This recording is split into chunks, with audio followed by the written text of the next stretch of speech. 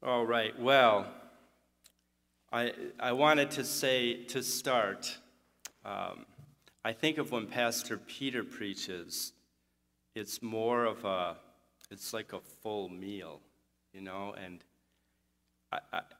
to me that is probably the best way to preach when you take a passage and kind of march through it. And I think it truly what I think he does and what we do value at our church is what is God saying in his word. And you don't want to miss things. I know a lot of preachers which unfortunately is what I'm going to do tonight. A lot of preachers kind of have an idea, and then they go find a scripture or multiple scriptures, and it's okay. I think it's okay sometimes, obviously. I'm just glad that what we normally have is this full meal, of all the food groups, if that's still a thing, and you feel full after.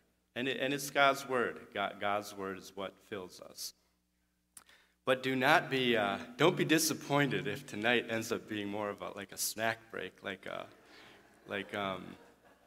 microwave popcorn or something. So, but indeed, in keeping with what I would not recommend doing is what I'm going to do. And what it ends up being, I think when I preach, because I don't preach that often, it ends up being a little bit of, what is God doing in your life? A little bit of an extended testimony time. So that's a little bit what we're going to get tonight. So you've been warned. So the issue, or the title of the sermon, that's been kind of running through our household in the last year probably is, why do bad things happen to good people? You hear people say this. Why do bad things happen to good people? And what I think with any issue, people have the opportunity to kind of frame the issue. And so with this issue, the intent here tonight is, that's the initial frame, why we think about it. You hear people say that.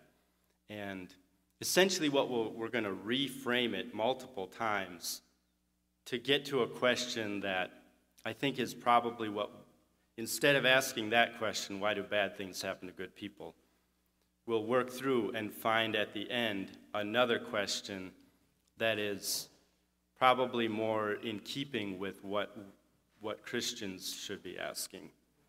Because you think about this, and this is right away is kind of like, well, how could God allow that? How could God allow bad things to happen to good people? And even as Christians, I think we say, how could God allow that to happen to me? So just to take this idea of framing, I think what we often can do, even as Christians, is instead of asking or thinking about it in the way that God wants us to, we end up framing it the way we want to, and God isn't even in the picture anymore. And that's a danger that we can do, and I think someone who's not following the Lord, that's what they're going to do, no matter what. Just to illustrate that idea, I'll give kind of an architecture reference. When we've got some projects in Phoenix area, and we work there. You've got to go through the city, and you've got to position the project in a certain way so the city will say, hey, you should build this here. And usually cities don't want you to,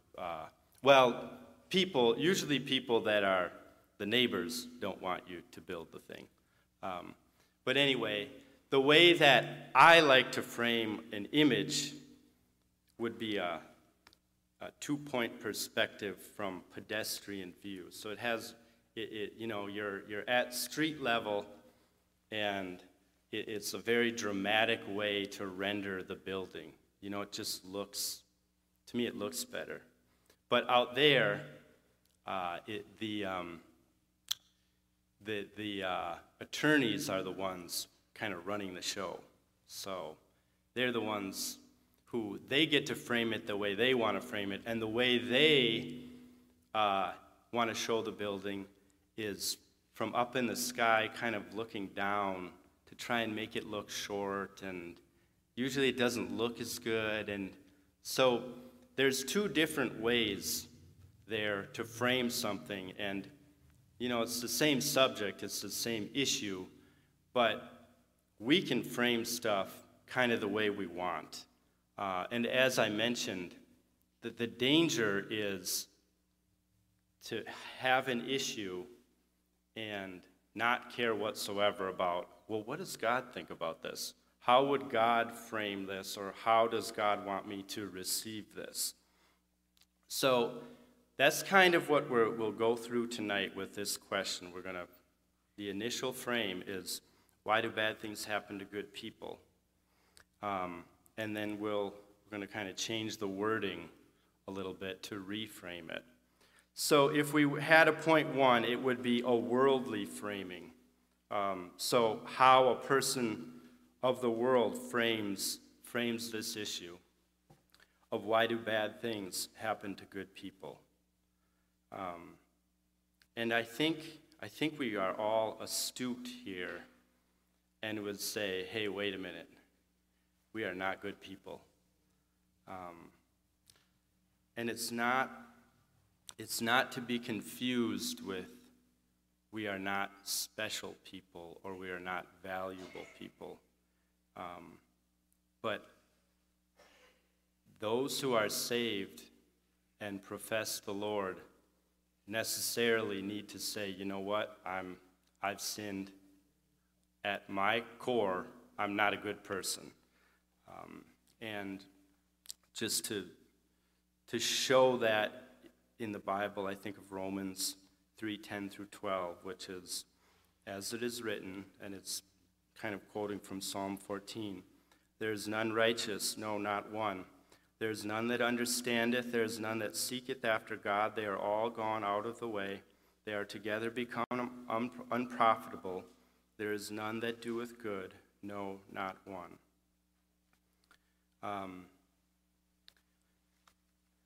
So the first way we would reframe that question is to say, why do bad things happen to bad people?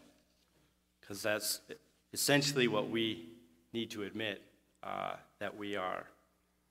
And I do want to stop just for a second, because while we're still looking at this perspective of framing from kind of a worldly perspective,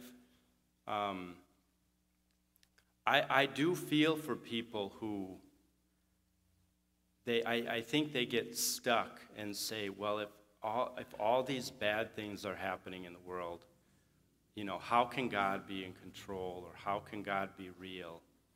And it's not to say that they're right, but I think that people genuinely hurt in that way, and that we shouldn't so quickly just say we're all bad people, which, while it's true, on the other hand, we're people of infinite value, each one of us, in God's eyes. So that's why I would reframe it again to say, why do bad things happen to beloved people or loved people? And even under this, God doesn't just say, I just love people who love me. Clearly, in John 3:16, for God so loved the world that he gave his only begotten Son, that whosoever believeth in him should not perish, but have everlasting life. And also early in Genesis, we learn that we're made in God's image. So we have to quickly reframe that again and say, how do bad things happen to, people that God loves?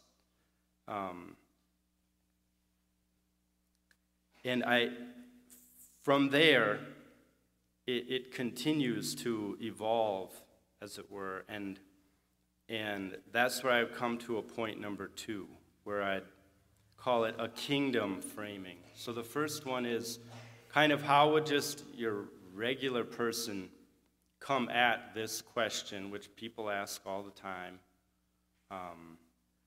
And I think often it leads them to take God out of the picture, because they say, well, God must not be real if all these bad things are happening. But the second way I think that we want to start to look at it is, how does a child of God frame this issue? And this is where we kind of go from God loving the world to us being, those who are saved and profess the Lord and walk with Him. There is a difference, because then it's that we're chosen people. So then the question becomes, why do bad things happen to God's chosen people? And this starts to hit home a little more, because now we're thinking of, we're in the same camp with God, or we're thinking of ourselves as that we are, and we still can struggle with this, I think. And just a few things to touch on, kind of what I think of as in the idea of being God's chosen people. We clearly have a purpose in Christ, and from Ephesians 2:10 says, "For we are His workmanship, created in Christ Jesus unto good works, which God hath before ordained that we should walk in them." So there's clearly, in being one of God's chosen people, there's clearly a purpose in it, which I think we can all, we hope that, and we know that there has to be. Which someone who's not saved would say, well, that's how you quickly get to, there's no rhyme or reason for anything, but we know that God has purposes, and that He has us as part of His purposes. We also know a promise that He gives us, which I think everyone could probably quote by heart, because we like to say this because it is a good reminder, in Romans 8:28. "And we know that all things work together for good to them that love God, to them who are the called according to His purpose." So it goes with that idea that we have a purpose and we have a promise that God is working. Whatever it is, He's working it out for good. Whether we think of it as, oh, this is a terrible thing that just happened, we know that in the end, at least, God is working it out for good. And obviously the pathway to the end is important. Another thing that I think of as being God's chosen people is we can't just look with our physical eyes. We have to desire, and it's not that, I mean, in my experience, it's not that God always shows the why of something, but it's at least our desire and our prayer, and I think God often does kind of open our spiritual eyes to see the purpose behind something. Sometimes it might be your whole life, and we might not learn why something happened until we're in heaven, and that's just kind of walking by faith. But I think there are times when God helps us to see, here's why this happened, and I'm going to kind of open your eyes to it. And I love the verse in 2 Kings. It's with Elisha, and I think it's the Syrians are coming after him. And because the Syrian king is basically saying, well, how do the Israelites know our every move, basically? And so they say, well, Elisha tells the king of Israel what you say in your bedchamber. Like he knows what we're doing, and he tells him. So they go after Elisha, and the servant of Elisha just sees this army coming after them, but Elisha sees the Lord's army, which is invisible to the rest of the people. And to me, that I just think of that picture when I'm thinking of we want to see with our spiritual eyes and not just our physical eyes, because our physical sight will lead us to despair. I mean, it will. But in this verse, and it says, and Elisha prayed and said, Lord, I pray thee, open his eyes that he may see. And the Lord opened the eyes of the young man, and he saw, and behold, the mountain was full of horses and chariots of fire round about Elisha. So there's this idea that, I haven't seen this. My eyes have not been opened to like chariots of fire and angels around. But I think we can obviously be comforted that God's intent, and God clearly has power in all of our situations, and that our distress should not be because, well, the devil is stronger and they have us beat. That our distress should not come from that point of view. So those are kind of, as we reframe the question, why do bad things happen to God's chosen people? And at this point, I start to feel kind of unsatisfied with calling them bad things, because they might appear to be a bad thing, but we already know that God is working it out for good. So the way that I would kind of reframe that again is, why do difficult things happen to God's chosen people? And we all know that we're subject to difficulty, and that's just the fact of living on earth, that we are going to have difficult things. And this is where the passage kind of comes in for me a little bit. There are times when difficult things come upon us because we were being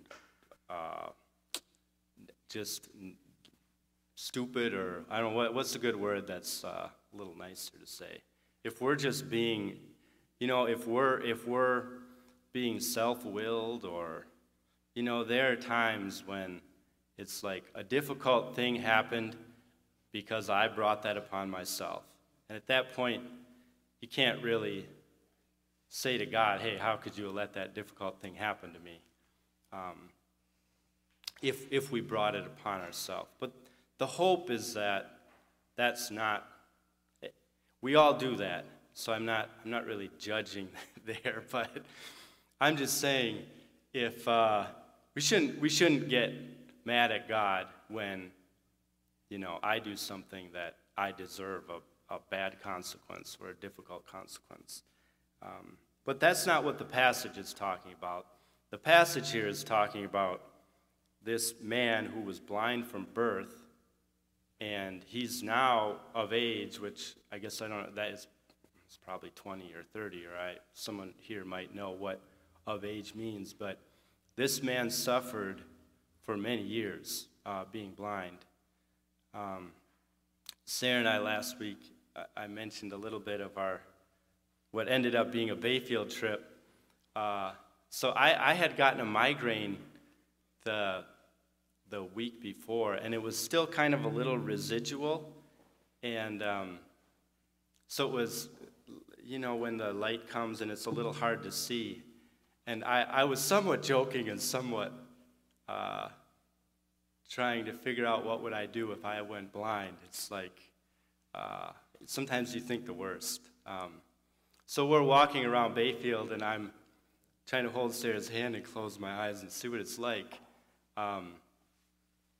But you can only imagine. I mean, Johnny knows, but you can only imagine how difficult it is to go through life not being able to see physically, and imagine all the thoughts that this man had of, how could God let this happen to me? Just assuming he's just a kind of a regular Israelite that is hoping for the Lord to come, and that's kind of the way I think about it.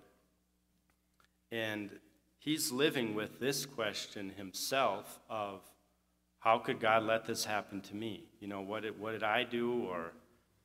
And it's clearly the assumption of everyone that, well, either the parents sinned or he sinned, because and it's a similar thing in Job where you think, well, he must have done something really bad to get this, because God is just, and so he only punishes when someone does something wicked. But here we see that this man's condition was not because someone sinned. And it really is, well, and I'll read it to say, just to see that, but Jesus answered, neither hath this man sinned nor his parents, but that the works of God should be made manifest in him. And so God allowed this man to go through this difficulty, but you can imagine after, when he's, even in the way he's talking to the people of the synagogue, he has no, he's just completely confident in what God has done now. Maybe he wasn't before, and he's got no worry about the way they're going to judge him or being thrown out of the synagogue, or there's just, it seems like a complete freedom and joy in this man, where, I think if you would ask him, well, was it worth not being able to see for however many decades? Was it worth it? I guarantee, looking back after being healed miraculously like this, that he would say, that was worth it, to have God's glory be working through me in that way. But there was a lot of years of, I have to imagine questioning and just this man going through difficulty. Another passage that I think of in this similar idea of God working something good is with Joseph. And to quote what he says, but as for you, ye thought evil against me, but God meant it unto good, to bring to pass, as it is this day, to save much people alive. So that we know that God has deeper purposes, and he could have any one of us in a difficult season. Joseph, it was years.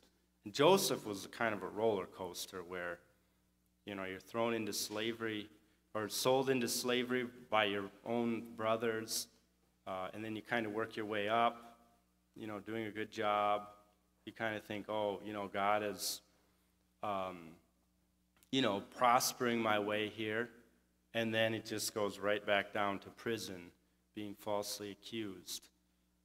And then the same again, being brought up by Pharaoh eventually. But that unfolded over years. And it's hard. It's hard when God has me in a, my back has hurt for a month, or, like time is difficult for us. Going through discomfort for a week or a month or a year or 10 years, it's difficult. But we believe that God does have purposes in it. And, think of these two people. Joseph is one where he saved, his whole family through that, and, Jesus coming through that. So God's purposes are expansive, and hopefully our difficulties are part of that we're staying. Pastor Peter has talked about it before, kind of staying under certain things. I think my tendency is to want to flee and get out of that, but if God has a difficulty for us, then staying under it is what we need to do, and look for his deliverance. And hopefully it comes quickly. There is this idea of come, Lord, quickly, that we're all feeling that. So that all falls under what I'm calling the second point of how you start to frame it when you're looking at this from kind of the kingdom of God sense and with spiritual eyes sense, and not just kind of our physical eyes. But to reframe this one more time, the question actually changes completely. And it's not that what I'm saying is the only way to look at this, and this is where this becomes a little bit of testimony, but this is sort of what God was helping me to understand. And in a broader sense, we should be looking, as I was mentioning earlier, to frame these issues or anything related to doctrine or to God. We should be looking to look at them the way God looks at them. And so for the third point, I'll call that a true framing, and that being in the sense of God's truth. And it really is, well, how does God frame this issue? We're in such a relativistic world, which once you say, okay, there's no God, then it's like, okay, well, we're all just kind of saying whatever we think, and it's a sad state quickly. But as Christians, we want to say, well, what I think about it is irrelevant, really. It's what does God think about this? And then I want to put myself in alignment. And this is where I wouldn't. There are a lot of issues that I can't explain that well, and they're somewhat mysterious. I think the main ideas in the Bible are very clear, but as you're studying and walking with the Lord, there are always going to be things where it's like, hey, I don't know what to think about this, and that's part of walking with the Lord. But at least in this issue, the way that I've kind of reframed it, we went, the last version of it is, why do difficult things happen to God's chosen people? I think an even more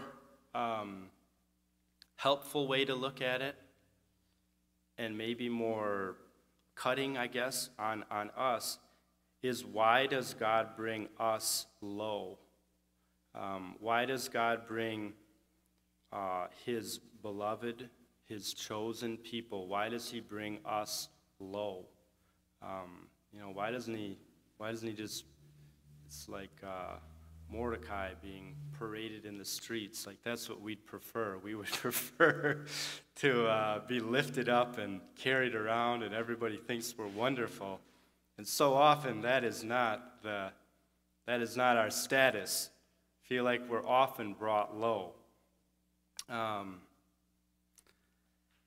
And really, if you think about Jesus, was he parading around? Was he born as a king, or was he born to be prosperous, or was his status in the world, was it exalted?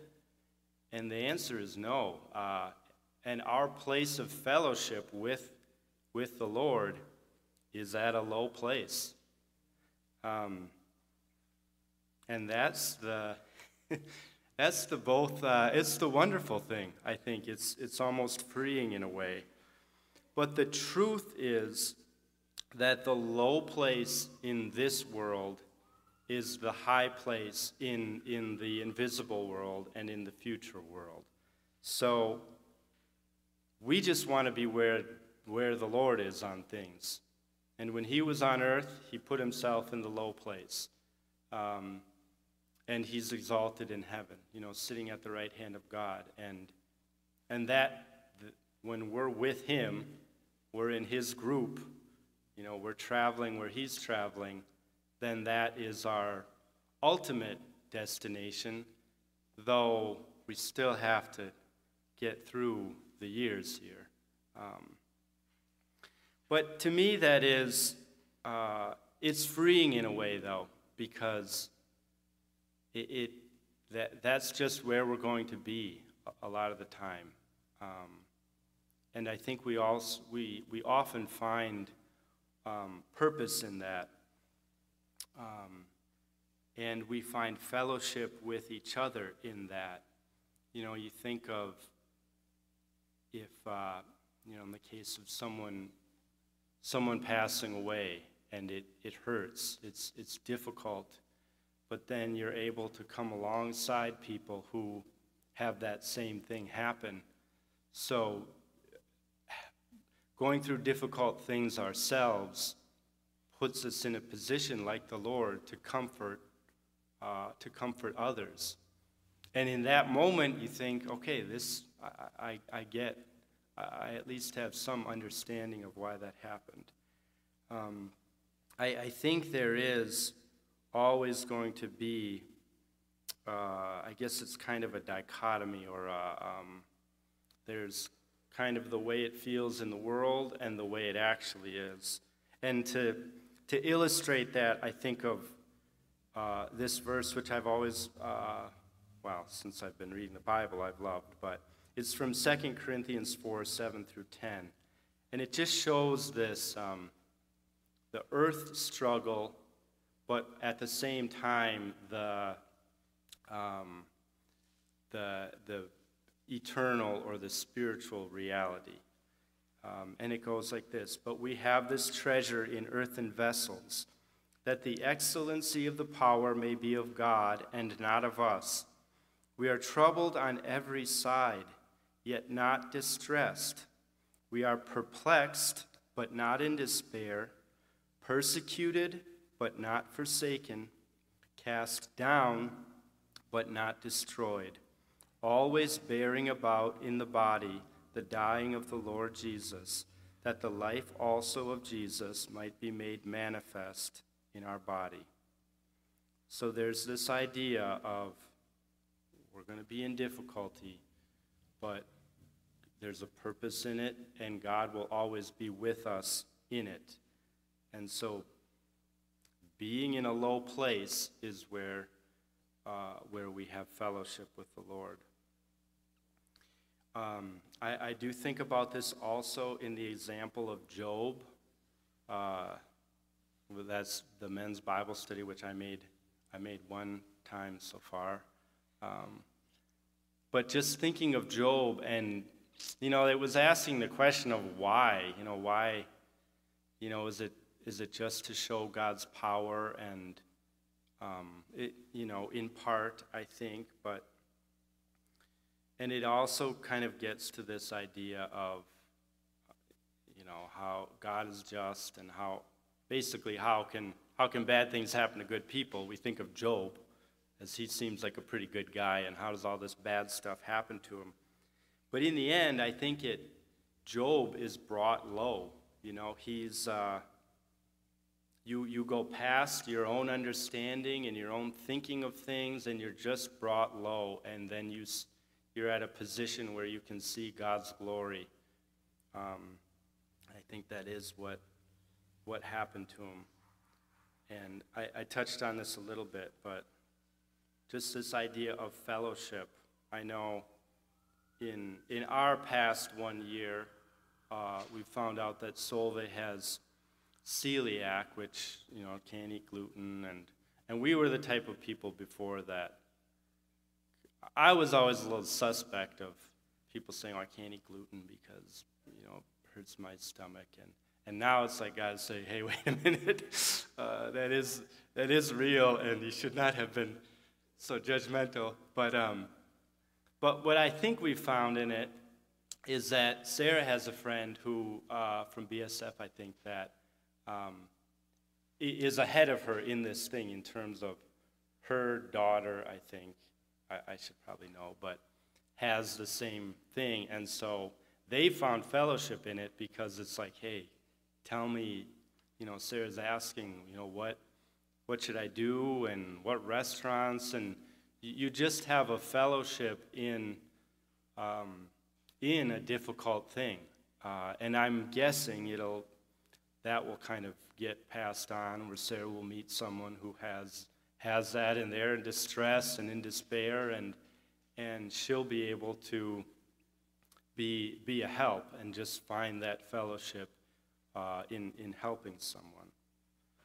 So it's just something that we find that when we're low, that God is the one lifting us up. And that is, you're almost at a place of freedom. And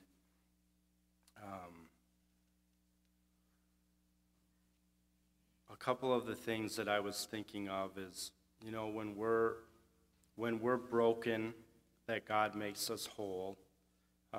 When we're completely dependent on God, we're free from being, we're free from, I guess, dependence on ourselves. It's like you can depend on God, you can depend on other Christians, but you're not worried about where you're going to supply your own things from.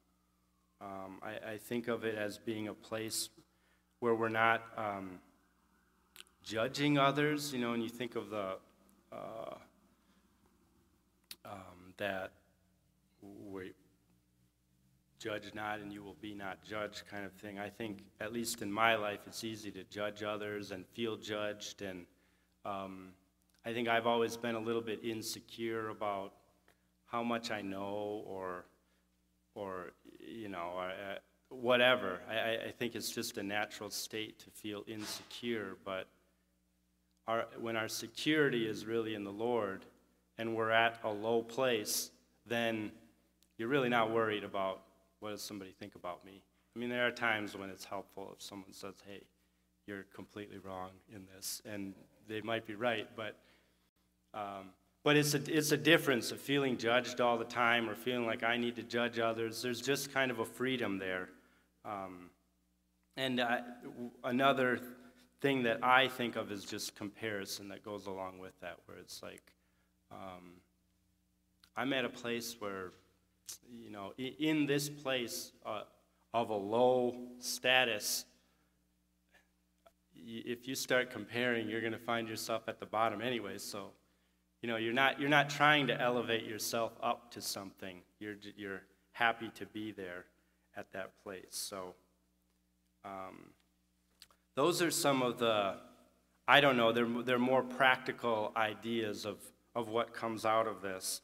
And I think that a question I would ask of us as a way of kind of thinking about this ourselves is, in what way do we relate more to the rulers of the synagogue, basically? Where we're trying to elevate ourselves and put ourselves in a certain position.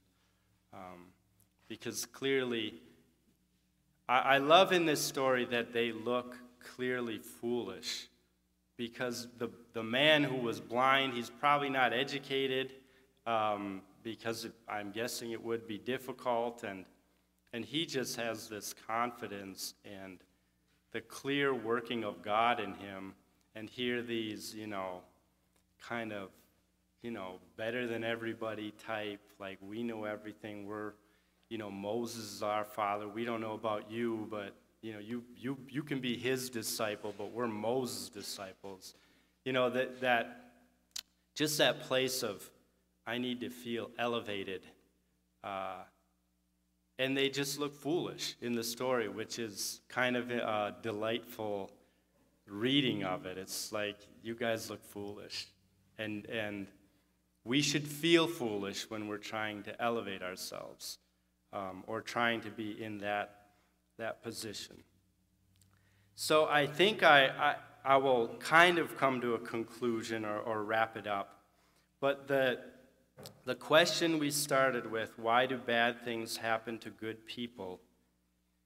In the end, we got to the question, it framed and reframed is, why does God bring us low? And to kind of summarize it, I think in bringing us low, he's actually lifting us up in one way or another and in time. We're not always going to feel, it's kind of it's a faith thing to know that God is lifting us up. So I want to read, I guess it's a poem, it's actually a song, but I'm going to read it like a poem because I'm not going to sing it. I think it would be a new song. I don't actually know when it was written, but it is somewhat new. So this falls under singing a new song or reading a new poem. But anyway, it's this idea of Jesus coming, and it really, the last line is how wonderful, how glorious his long-awaited birth. So it really is about, you would sing it at Advent, but there's a line in it, we'll see if you can pick it up, about him coming low to meet us, and this idea of him coming, and him coming to me and coming to us, and how does he come? So I will read the poem here. He comes, the Lord's anointed one, and we shall see his face, as clear as if the rising sun poured out the light of grace. He comes, and we shall hear his voice, not as some distant sound, but tones that make the heart rejoice when love long lost is found. He comes not to the wise and great, but to the bound and poor, so low himself that potentates must kneel to pass his door. He comes with favor in his hands, our empty souls to fill, to make a highway through the sands and bid the storms be still. He comes, and we shall come to him, set free from ancient chains, adorned in mercy's diadem, to glory in his reign. He comes, the Lord as one of us. He comes to judge the earth. How wonderful, how glorious, his long-awaited birth. And you probably guessed the line that is most applicable is, he comes not to the wise and great, but to the bound and poor, so low himself that potentates must kneel to pass his door. And I do think that our hope, not that there's a variety of wealth, or not that we can't be wealthy or have some security in the world, but in a worldly sense even.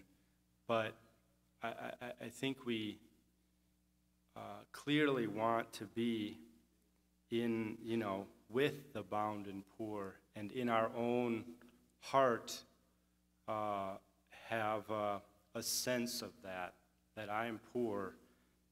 Without God I would be bound. And also seek to be with and to assist people who are in that situation physically, because that Jesus came to help people who are low, clearly physically and in society, and so that should be our heart, to be low in many ways, even though it doesn't always feel great.